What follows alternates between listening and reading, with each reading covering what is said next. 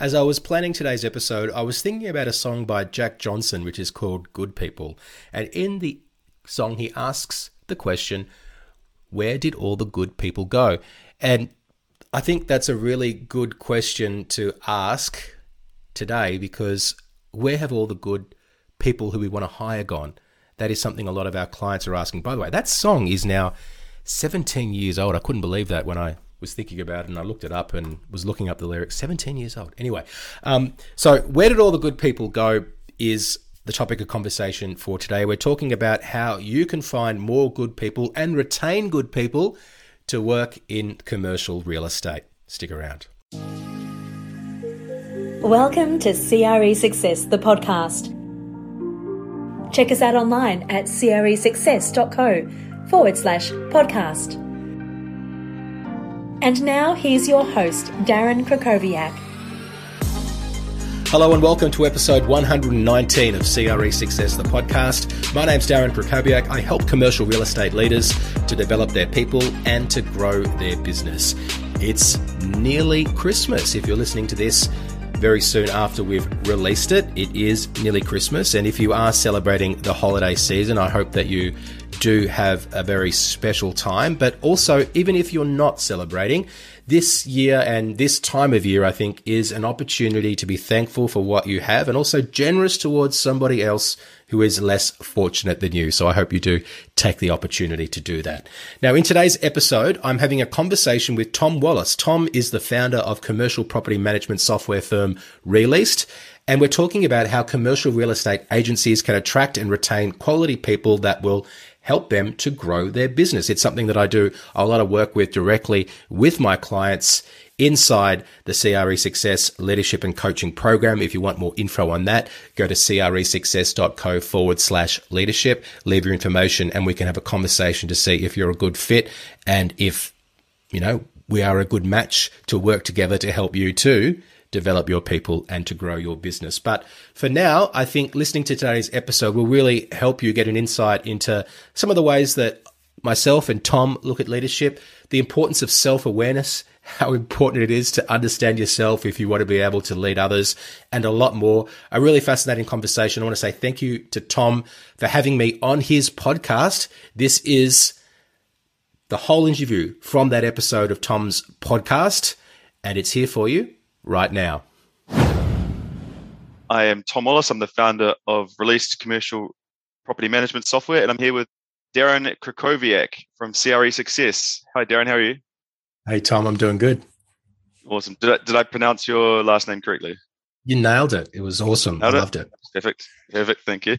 Hey, I'm great. Thank you for being here. Thank you for making the time to join us today. I thought it'd be great to just crack on straight into it. And if you could just give us a little bit of a background on yourself, on CRE Success, on your journey in commercial real estate today. I started in commercial real estate in 2001 here in Australia, where I'm from. I'm in Melbourne, but I had a little bit of a detour on my way to where I am now in the form of 11 and a half years living in and working in Seoul, South Korea. So I was sent over there in 2007 by JLL, was recruited by CBRE to run their business in 2015. So I was exposed to a lot of different opportunities and culture and all sorts of different aspects that I wouldn't have been given the opportunity to have if I'd stayed in Australia. So that was wonderful, and picked up a wife along the way and came back to Australia in 2019. And after a year back in Australia, I launched this business, which is CRE Success, where I work with commercial real estate leaders to develop their people and to grow their business. Fantastic. We'll dive a bit more into CRE Success, but it's just a fascinating background. I don't think there won't be a huge pool of people who have worked in Seoul as well as throughout Australia. So just on the surface, what are some of the major differences in the way that those the real estate industry or the cultures work between the two regions? So the commercial real estate market in Korea only really opened up to international investors after what they call over there the IMF crisis, which was the Asian economic crisis. So one of the reforms was to allow international investors into that market. So that was a huge change in itself. And that's when the likes of your CBREs and JLLs started to come into the market. One of the big differences there versus here that I would note is one, they still have very high deposits that are required for all tenants. So this is this old system they had called a Chauncey system, where the rent that you would pay would not actually be a rent. You just give a deposit to the landlord that you would then collect at the end of the lease term, and the landlord could then do whatever they want with that money. Now, they do have more of a monthly system of rental payment now, but it's still, I feel like, a relic of the past is this high deposit. And it doesn't matter if you're released, if you're Samsung, or if you're just Mr. Kim's dental surgery, you must pay the big deposit because the landlord is very focused on making sure that big deposit is paid. So that was sort of one big difference. And I guess in terms of more the cultural aspects, I would say, look, Korea is a very hierarchical culture. And so people are very focused on how old you are and also what your title is. And within an organization, people do not call each other by their first name. They call each other by their title. So if your title is founder or CEO, that's what all of your colleagues would call you. They wouldn't call you Tom. And other people are called. I love it. Yeah. So it's good if you're at the top. But when you really notice when you're promoted, obviously, because people start calling you a different name. So another sort of little example I could give you about how important hierarchy and age is in Korea. One of the first things that people want to find out about you is how old you are, because if we know who's older, then we know who has the seniority in a conversation and in a relationship. So if there isn't a work relationship to determine who is more senior, then we'll want to know who's older to then determine how we act in certain social situations and even the language that is used in Korean language with each other. So it's just socially acceptable just to ask how old you are, or is it a little bit more roundabout way of getting that information? They can be pretty direct with certain things. In fact, that's another thing that I would say about Korea. So if you come into work and you're looking a little bit dusty, you will be told directly that you look like that. Or if you've put on a couple of kilos, then you'll be told that you've put on a couple of kilos. It's quite direct in that way, even though there are other parts of the culture which are quite indirect, as you would expect more in Asian cultures, where people sort of like relationships have to be really well developed before we start talking about the sale, for example. So there's a lot of dichotomies in there. But yeah, asking people's age is not a thing that's not done. It's acceptable because that's just to determine how we can then interact with each other in a socially acceptable way. Well, okay. That's, I mean, the title thing I can get around. I'm not sure I'd like to be told I was fat every day coming into work, but I don't know, maybe give me the motivation I need to sharpen up. It's super interesting. And so was the large deposit. I know that there's been a few startups and some of them are a little bit more established now, businesses around the world. I'm not sure about in Korea, but now the number of businesses who do this sort of zero deposit. So the tenant basically pays an insurance every month. So rather than fronting up with, say, $20,000 deposit, they pay $100 a month or whatever the number is. The landlord gets paid out by the company straight away. And so they get their lump sum. So you'd think that's a business that would go pretty well in Korea, when you've obviously got, like, for a new business going in and fronting up with a whole bunch of cash up front is going to be challenging to put down for a deposit. So yeah, the going rate is, there's a startup idea. Boom, there you go. The going rate is 10 months rental as the deposit. So that's what the landlords are generally looking for. Yeah, it's a lot of cash to stump up for a deposit, that's for sure. Hey, let's roll forward. So back into Australia with CRE Solutions. Could you give us a little more background on what you do there and how you work with real estate leaders? Yeah, so I started up CRE Success in 2020, and I really kind of, I guess after being back in Australia for a year, I kind of noticed a couple of things. One was that there were a lot of people who were providing the type of service that I now provide to the residential sector, but not really doing it specifically to the commercial industry. And commercial is this huge industry, as you well know. But I believe it's underserviced when it comes to training, speaking, leadership development. So there was sort of that opportunity, but also I saw what I felt was some instances of poor leadership in the industry when I came back to Australia. And I thought that was an opportunity, not so much in terms of leadership coaching. I more just saw it as a way that people were looking for help. And I thought that was a gap that I could then fill.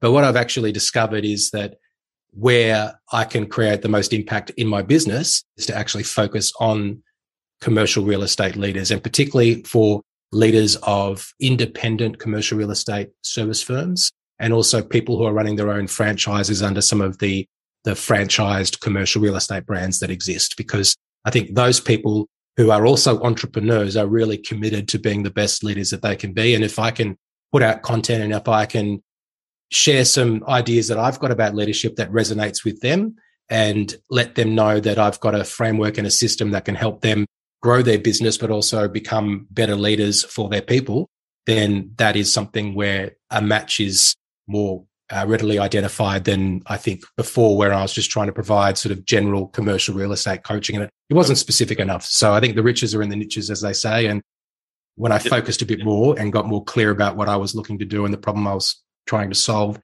the business has started to perform more consistently since then.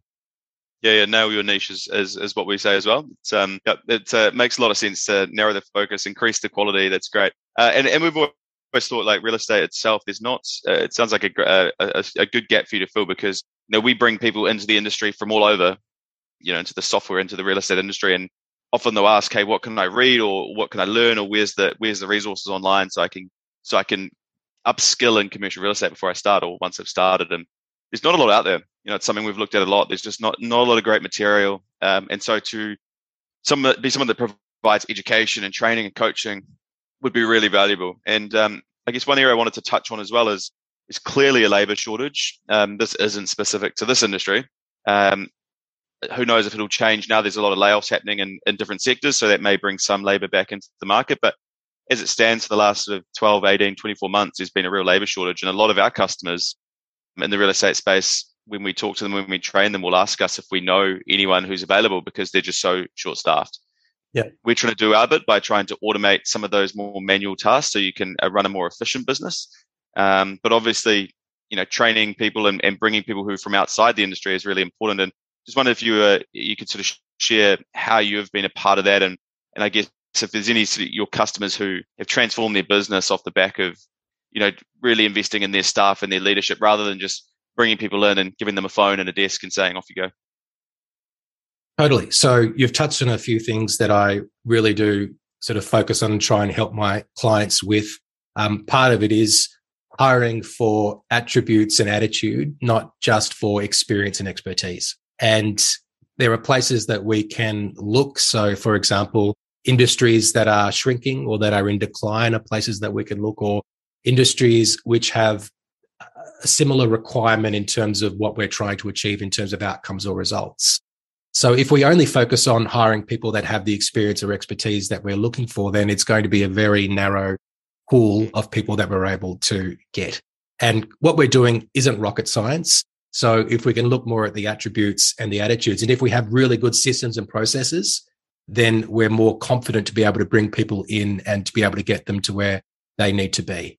So what you're doing in your business in terms of providing a lot more opportunities for automation and outsourcing and just creating more process around what's happening in property management, I think is really valuable, because if we've got more systems and processes, then we can be more also definitive about the type of people who we want in our business.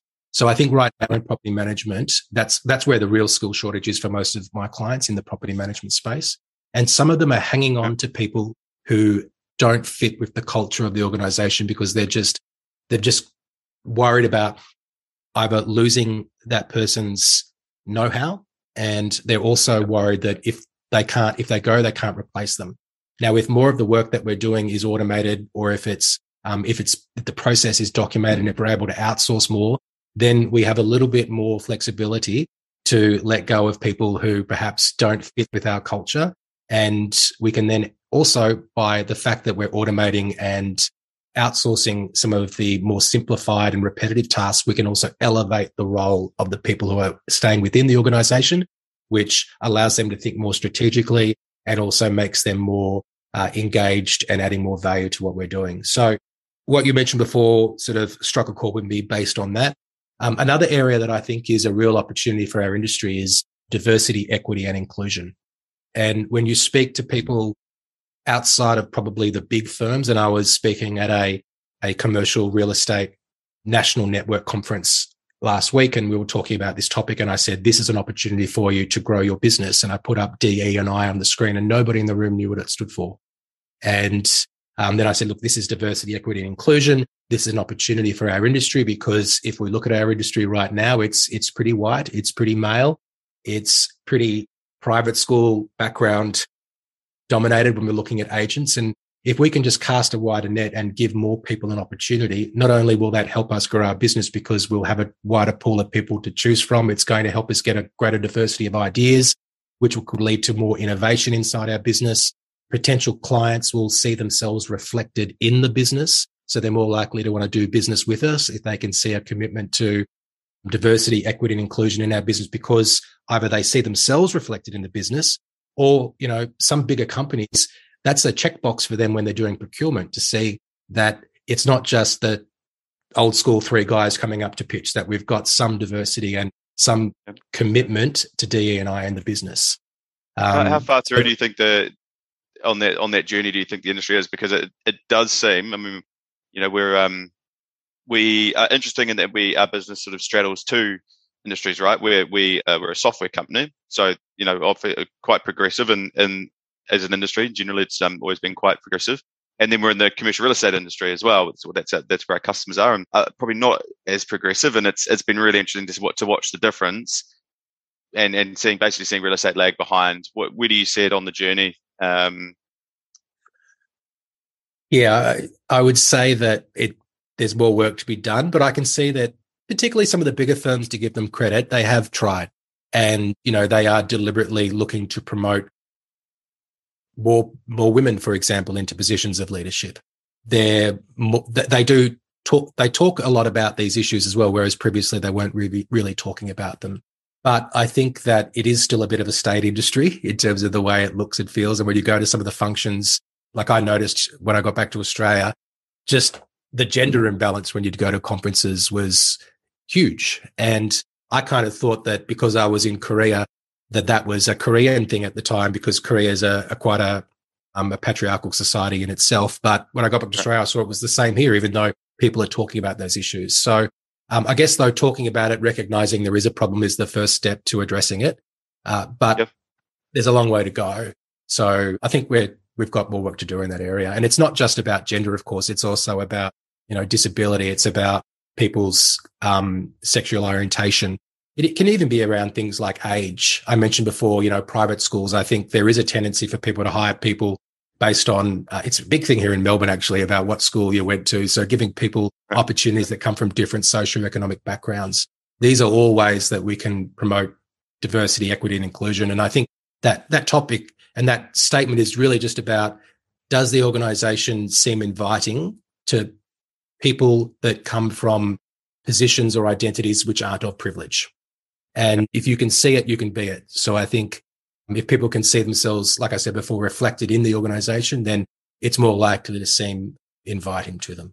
Yeah, it's very interesting. I mean, there's so many reasons to take that diversity and take it seriously, and so many advantages that would come from that. I mean, obviously, diversity of thought being a big one, but also at a very basic level, you're obviously expanding your talent pool massively, right? If you're not just looking in one small little area, farm, you can look everywhere.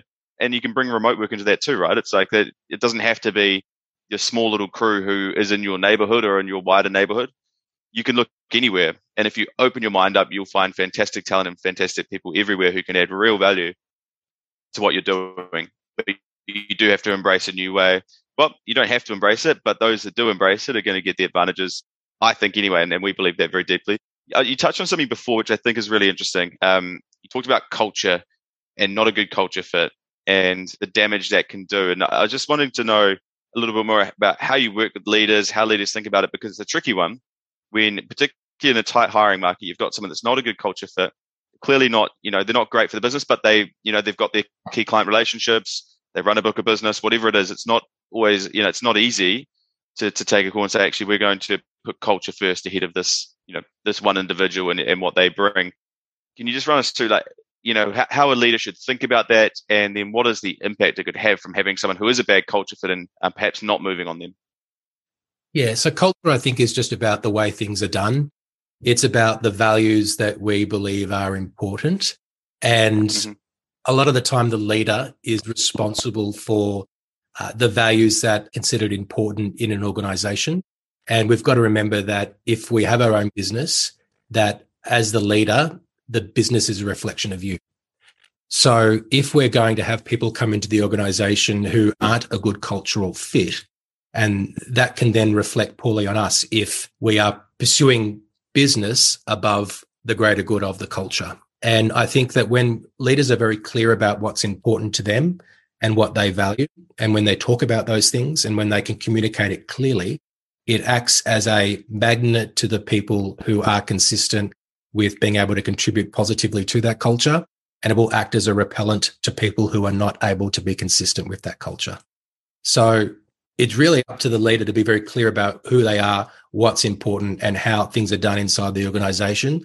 So people who aren't able to, I guess, rise to that are then not attracted to or likely to join that organization. And if everyone's very clear, but the leader then makes a decision to hire someone who doesn't fit with that cultural sort of nuance, then, they're compromising their values and they're putting the culture that they've built at risk, which is very risky because that can result in people leaving the organization. And the research nowadays shows that mobility in terms of people's willingness to leave an organization is the highest it's been in 10 years. So people since COVID have been more willing to leave for flexibility, for how they feel about the values of the organization. And of course, culture is a big part of that. So if we're going to put our culture at risk for the sake of one hire, then we're actually placing a whole lot more at risk than the culture. We're placing at risk the very thing that we've spent all these years building. Yeah, that's interesting. I imagine in some industries it would be the highest it's ever been. I would think the flexibility to move or the desire to move around if things don't align. How values driven do you see the companies you work with? I mean, I think the values of most real estate companies traditionally, or many, have been always be closing. Basically close the deal, and that was about it. But how values driven do you think the industry is moving or has moved? I think there's company values, but what I recommend, what I do with my clients is, yes, you can work for a brand, or maybe if you're a franchisee, you might have the franchise values, but then you've got to have your own values as a leader, and you've got to be able to communicate those with your people. And quite often it can be something around, we want to just be the best, and I'm like, okay, great. Well, what does that mean? And what does that look like? And why is that important? So I think as long as we can communicate what it is and why it matters, and maybe even give us some sort of KPI to let us know that we're in the right direction to getting there, to achieving that value and to implementing what it is that we're looking to achieve, then that's where we want to get to. And I think often people talk about something to do with the success of the business.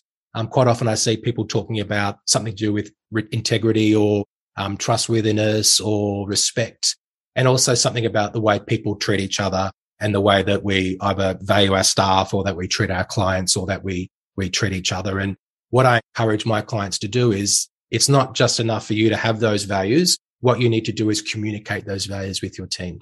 And when you communicate your values with your team, and when they have been communicated and understood, when people don't keep up their end of the bargain by being consistent with those values, it becomes a much clearer conversation, because we can say, rather than, I didn't like what you did because I don't like it, you can say, that's not consistent with our values. And the conversation is much more clear when you can tie it back to values, and those values have been clearly communicated with everyone. So I'm not worried if people say, what, one of our values is that we make 50 sales calls every day. We can turn that into something which is, whether it's persistence or whether it's, high standards, hustle or drive, hustle culture. Yeah. But entrepreneurial. But as long as we can turn that into a value, which can then be that people can understand and point to when they're looking for what is the right thing to do within the context of them going about their day, then that's what I encourage people to do, and make sure that they're really communicating it. Because people, if you just do it and expect everyone to see what it is that you're doing, that's often not enough. You need to say it. So explain to people what your values are. Also embody them with what you do. And then I think it's more reasonable for us to expect that people will be acting in a way consistent with those values. Yeah, totally. Well, we've covering off some big topics here. We've gone through diversity, inclusion, values. What are the other big challenges that you're seeing in having to coach? I mean, it feels like a time where, look, I just think it's been a pretty crazy time for the last few years to run run a business and lead a business no matter what sector. And you've got obviously gone through COVID, potentially some sort of COVID recovery now, or at least hopefully a new world. And then you have like a bit of a market crash off the back of that, housing crash potentially, who knows, or a slowdown, economic slowdown, recession being talked about, all sorts of new challenges. And then layer on top of that, things like, flexible working from home, labor shortages. There's a lot. What are the biggest issues that you're coaching through, you're working through, that you see on a daily basis? Yeah, well, I don't know if it's the biggest one, but based on what you just sort of summarized there, I would say it's the importance of investing in people and recognizing that if we don't invest in people, then there's a risk that either one of our competitors or even another industry will come in and develop those people. And I think when we're so busy, and commercial real estate markets have been through, in spite of the fact of everything that's going on, have been through another big upswing. Obviously, the last couple of months, we're in a more uncertain environment due to interest rates. It's been go, go, go, go, go. And I don't think that people have had as much opportunity to really make sure that we're giving our people everything that they need in order to perform at their best. So making sure that we spend the time to develop our people, not just when there is a downturn or when there is time to do it, but to make sure that's something that we're continually doing. So we know that when markets do inevitably downturn, that we are not, if you like, waiting for the market to come up again in order for us to be propped up. Rather, we've done the work that will help us and help the business and help the people in the business be more consistent and be able to withstand those sort of peaks and troughs that come through. So people development, I think, is something that people often do forget because they're too busy or because they think it's just not always top of mind. But I think that, especially in a kind of hot market, right? In a hot market, growth hides a lot of problems and hides a lot of sins. And it's when growth slows down that people start looking around, going, "Oh, what sort of core fundamentals have we built here that that we need to rely on when it's not quite as easy." Record profits and record revenues are a poor teacher of Eddie. It papers over a lot of the cracks that can exist. And obviously, when a market's hot, the business will often keep growing in spite of some of those cracks that exist. And making sure that we're developing our people and giving them what they need to perform at their best, I think, is something that all businesses should always focus on. And if you think that you're too busy to invest the time in your people, then that's probably a really good indication that you need to be investing the time in investing in your people. Yeah. Is it? I completely agree. Like it's a very expensive way to run a business if you have a lot of people who just aren't trained, who don't know which way to focus and aren't consistently learning. I think the industry is moving so fast that it's not just about training at the start either. It's about continued training and continued improvement throughout. It's really interesting. Is there anything, we haven't really been able to crack this, but is there any online resources or anything that you point to as well that supplement what you do that we can point people towards? Online resources in what regard do you mean? Sorry. Is there any sort of anywhere you would look at to say if someone wanted to learn more about commercial real estate, they're relatively new into the industry, would you send them towards a podcast, a YouTube video, or is it you just haven't come we haven't come across anything fantastic either, but or even some books that you steer clients towards? There's some leadership books that I do, but from a commercial real estate perspective, and the best book on commercial real estate in terms of how to be a good broker, this guy he's not really a competitor of mine. He's 20 times bigger than my business is, but he's probably the first specific commercial real estate coach there is, and that's Rod Santomosmo. And he's got a fantastic book, which is called Brokers Who Dominate. And I think it's just coming up on its 10-year anniversary. And if you want to know about some of the core skills that a commercial real estate agent needs to know, then I read that book, I think 2011, well, maybe it wasn't 2011 because it's a 10-year anniversary. But anyway, it was a long time ago. Maybe it was when it first came out. Maybe it was 2012. And if there would be one book that I would recommend from a brokerage standpoint in order to be consistent, in order to be someone who's got a real great presence in the market, then that would be the book I would go to. I guess the lesson in my answer is that I need to write a book that I can direct people to. So if I'm asked that question, I can provide the resource. But Rod has got, I think, the best book ever written on commercial real estate. you had the best book until you write yours. We've come across 2 new business opportunities on this call alone. This has been great. Awesome. It's fantastic. Hey, Darren, it's been great to chat. I really appreciate it, and it's just fascinating learning what you're doing. Spotting that gap in the market, and bringing your experience from Asia, bringing it back to Australia, and really going for it. So congratulations on that. It's been great to talk, and appreciate your time today. Thanks for listening to CRE Success, the podcast. If you enjoyed this episode, make sure you subscribe to us on your favourite podcast platform. For more information about the show, just check the show notes on your podcast app or visit us online at cresuccess.co.